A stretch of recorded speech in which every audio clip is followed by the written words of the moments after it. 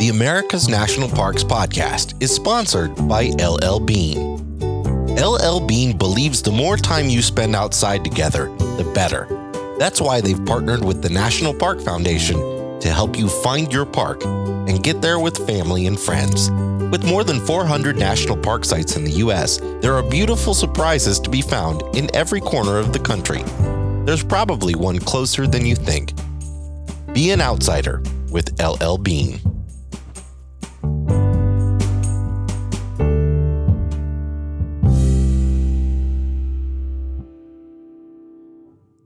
$337,598 acres of colorful canyons, mesas, buttes, fins, arches, and spires in the heart of southeast Utah's high desert. A land where water and gravity are the prime architects, sculpting layers of rock into the rugged landscape we see today.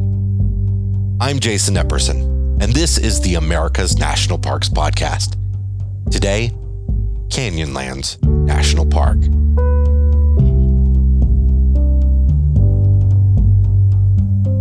Canyonlands National Park preserves natural beauty and human history throughout its 4 districts, which are divided by the Green and Colorado rivers.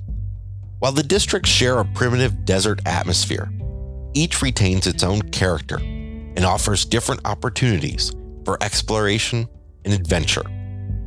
To help us learn about this massive and often overlooked park, we present Wilderness of Rock, the park's film, graciously provided by the National Park Service, narrated by Larry Lumen.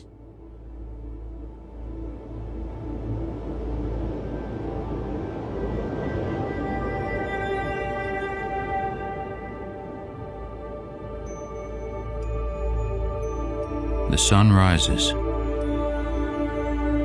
casting its light across an improbable landscape.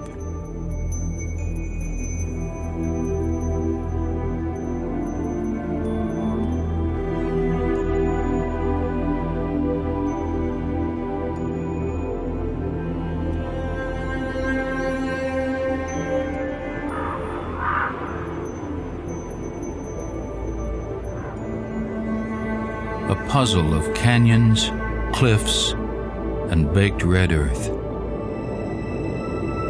This land appears timeless, unchanging. Yet the movement of each drop of water slightly alters its face, cutting into the accumulated sediment of 300 million years. The Colorado Plateau reveals a story of transformation, a story told in rock layers that echo ancient seas, coastal mudflats, braided stream beds, and wind-blown dunes hundreds of feet thick.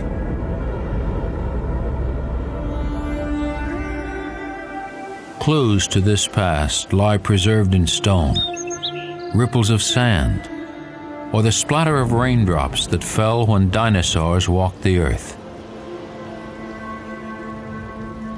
In what is now desert, shallow seas advanced and retreated many times, their ebb and flow leaving behind thick deposits of beach sands, salt, and marine limestone. Great rivers move tons of sediment from eroding mountain ranges to low-lying areas. Pressure from accumulating layers and filtering water converted the buried sediments into solid rock. This mass of rock began to erode toward its present form about 10 million years ago, when regional uplifts elevated the plateau and gave birth to the Colorado River system, slowly carving the deeply incised canyons of the Green and Colorado rivers. Thousands of smaller tributary canyons formed as flash floods scoured and deepened small washes.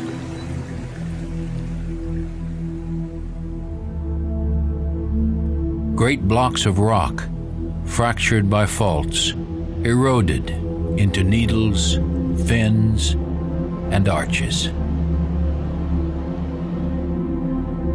This intricate landscape of sculpted rock sets the stage for life in canyon country.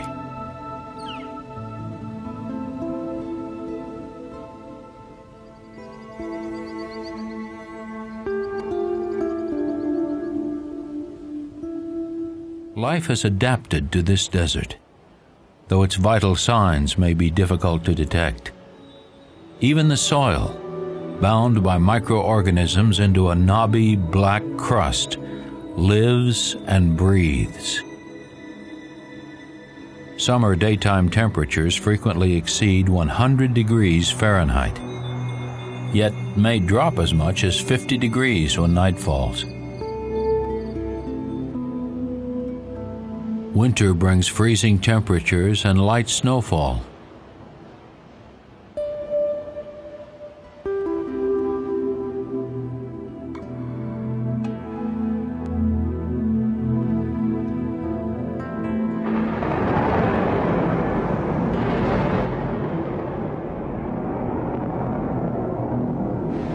This dry region receives only about 9 inches of rain a year.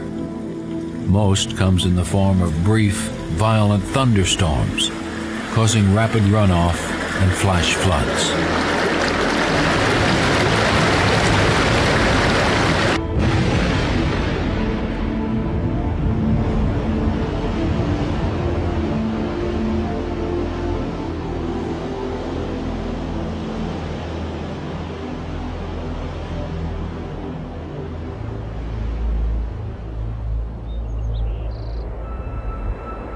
When a rare, wet spring brings heavy rains, wildflowers cover the fields.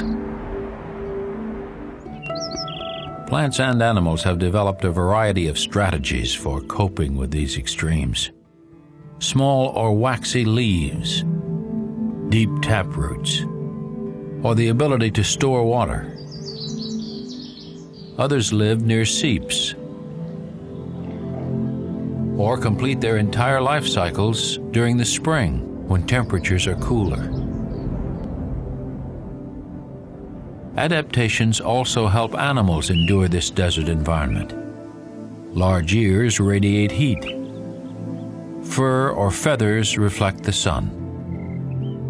Nocturnal behavior provides escape from the intense heat of the day. Larger animals rely on their mobility to reach water sources. Mule deer and bighorn sheep may walk many miles to reach a river or a rain-filled pothole.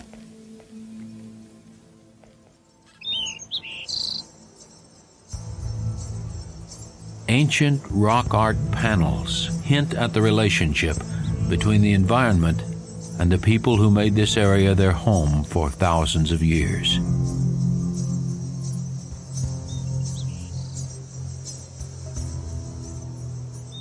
The mobile hunter-gatherer societies of the archaic people gave way over time to the sedentary agricultural society of the ancestral Puebloans. These people left Canyonlands almost 700 years ago, probably because of persistent drought. Other Native Americans and later trappers used this area as a seasonal hunting ground, but not a permanent home. The Colorado River and the surrounding country remained largely unmapped until the river expeditions led by Major John Wesley Powell in the 1860s and 70s. Wherever we look, there is but a wilderness of rocks.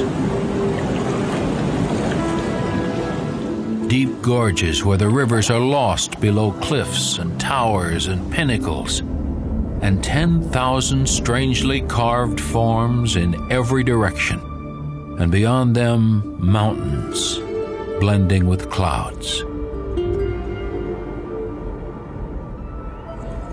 As the West began to fill, ranchers pastured cattle and sheep in the more accessible valleys and canyons. The remains of cowboy camps still retain some of their original flavor and should be left undisturbed.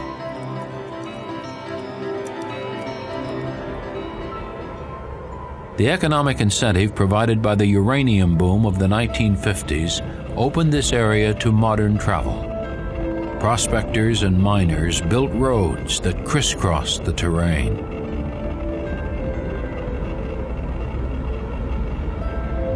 As travel into this area increased, so did public awareness of its unusual beauty. Canyonlands National Park was established in 1964, preserving hundreds of square miles of remote wilderness.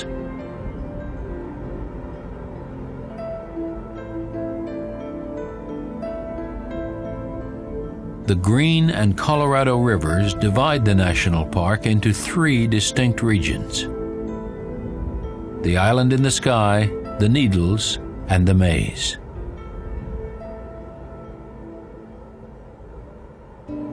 Island in the Sky, the most accessible area of the park, allows for leisurely drives to panoramic views that dwarf human history. Looking down on the White Rim Road, we follow a rugged four-wheel drive and mountain biking route that traces the shoreline of an ocean that's been dry for millions of years.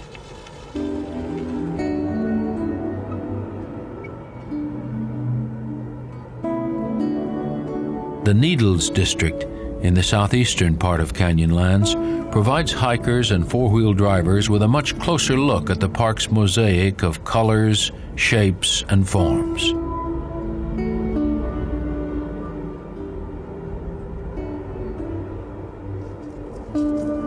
Primitive roads and trails weave through colorful sandstone formations. A confusing network of canyons and mesas, the Maze remains the least accessible area of Canyonlands. With no paved or two-wheel drive roads and few marked trails, this wild and remote region draws visitors looking for a challenging, extended wilderness experience. Deep river canyons, with no bridges to span their great width, separate the Maze, Needles, and Island in the Sky. A barrier to cars and hikers, these rivers act as natural travel corridors for canoes, rafts, and kayaks. Inside the park, the Colorado and Green rivers remain calm until they join forces at the confluence. Below, the enlarged Colorado rushes through Cataract Canyon with tremendous speed and power. This landscape appears tough, invulnerable, yet even seemingly harmless actions damage this special place. Fragile living soil crusts can be crushed by the tread of careless hikers, four-wheel drivers, or mountain bikers. Pothole ecosystems may be polluted by the oils from human hands. Archaeological sites are vulnerable to souvenir collecting and the spread of graffiti.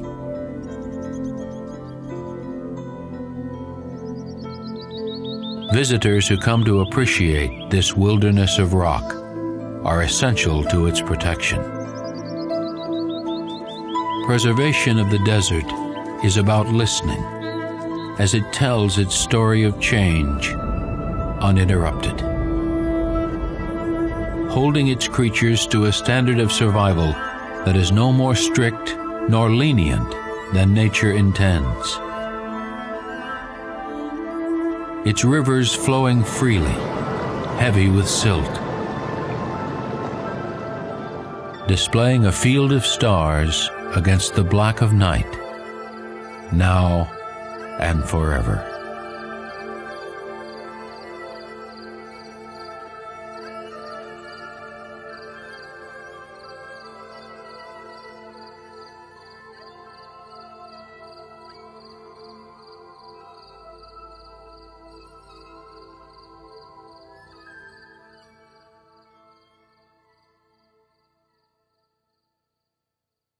Though they appear close on a map, there are no roads that directly link the four districts of Canyonlands.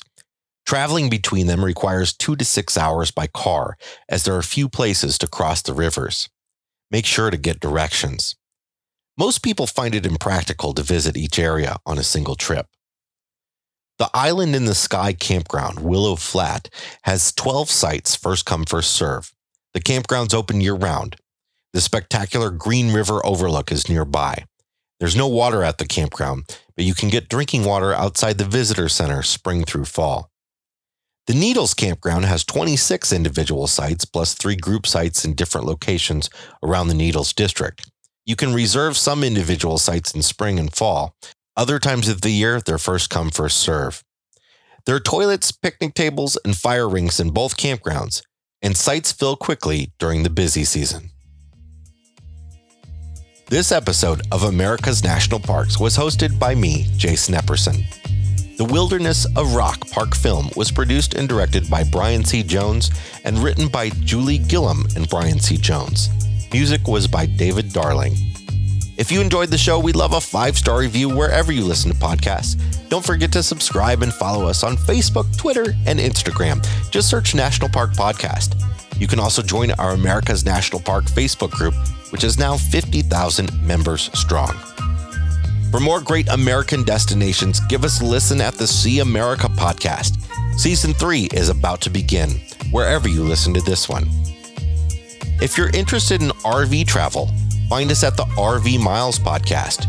You can also follow Abigail and me as we travel the country with our 3 boys at OurWanderingFamily.com. This land is your land. This land is my land.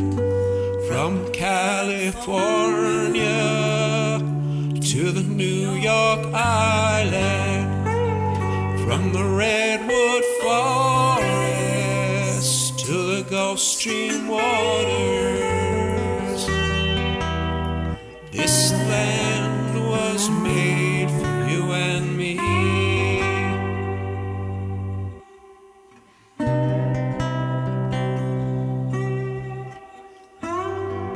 Today's show was sponsored by LL Bean.